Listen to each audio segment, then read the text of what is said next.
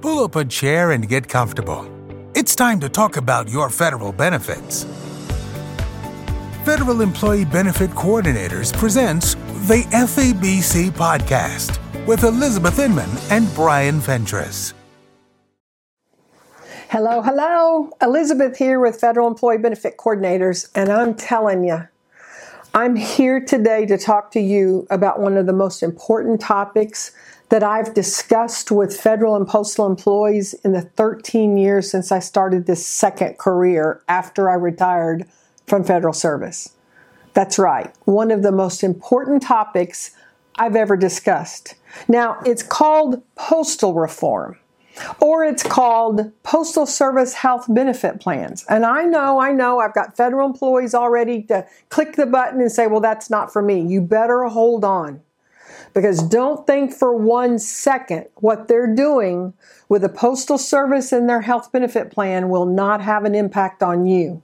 So this is going to be an 8-part series. I'm going to cover a lot of information. And even if you are not a postal employee, even if you're not employed by the federal government or the Postal Service and you're an annuitant, that means you're drawing a pension, you better listen to all 8 parts of this series that I'm doing, because we haven't had sweeping reform like what just took place for us as federal employees, postal employees, and retirees in my lifetime. That's a fact. And we need to be educated. We need to understand what this postal reform law has done to all federal employees, all postal employees. Do not sit back and just think, oh, phew, I'm not a postal employee, it doesn't affect me. Yeah, there's already news articles coming out that is telling us that they are using this as my term, guinea pig, to see how it goes before they implement similar changes throughout the rest of the system. Check it out. The articles are out there on the web. You can read it for yourself. OPM is using this platform to move to the cloud system. Did y'all just go through a TSP transition last year with me? Do I vaguely remember that less than a year ago, we went through a TSP transition with a new record keeper that ended up being a total disaster for the most part? I still work with people. I had somebody in my office this week that had not been able to go in and create their My Account yet. Now, was that the fault of TSP, or was it their lack of computer skills? The bottom line is their 401k type plan, 1/3 of their retirement was locked up and they didn't even have access to it because they didn't know how to do a My Account. I'm here to help. I'm here to educate. I'm here to inform. And if I can, I'll answer questions. This isn't going to be an easy topic, not by any stretch of the imagination. Now, I understand postal reform as of this date in 2023 is going down as being the reform that saved the United States Postal Service. I am a FERS retiree who retired from the United States Postal Service. If it saved my organization, I'm all for it. Thank you that it saved my organization. But that doesn't mean we have to have blinders on and we have to believe that this is going to be the best thing since sliced bread moving into retirement. In moving into retirement where we have 2 fears. Fear number 1, am I going to have enough money to retire? Once I'm retired, will I have enough income? Fear number 2, what happens if something catastrophic happens to my health? Is the health coverage I have sufficient? This hits right smack dab in the heart of this.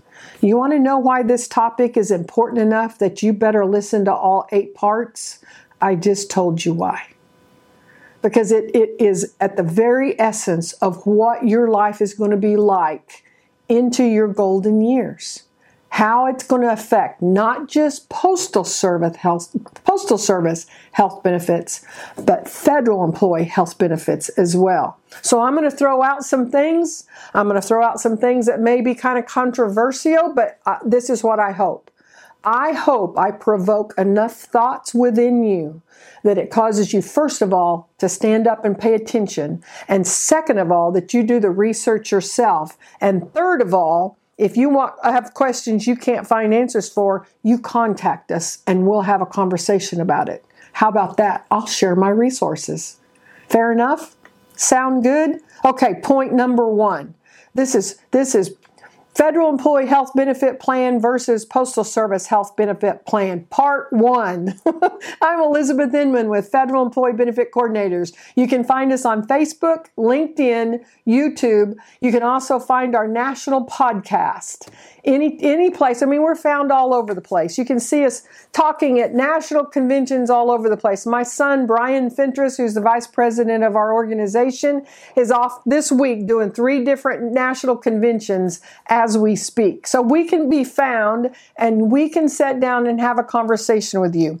Point number 1, you are required to select a health insurance plan in the Postal Service Health Benefit Program during the 2024 open season period, which will start November the 11th, 2024, and end December the 9th, 2024. I know, I hear you. We're in 2023. I know that.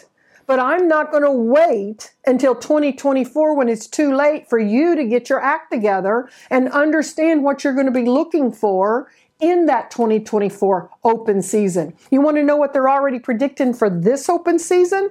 This year, 2023, they're expecting land office phone calls. They're expecting the phone calls to be backed up like no other year they've ever had during open season.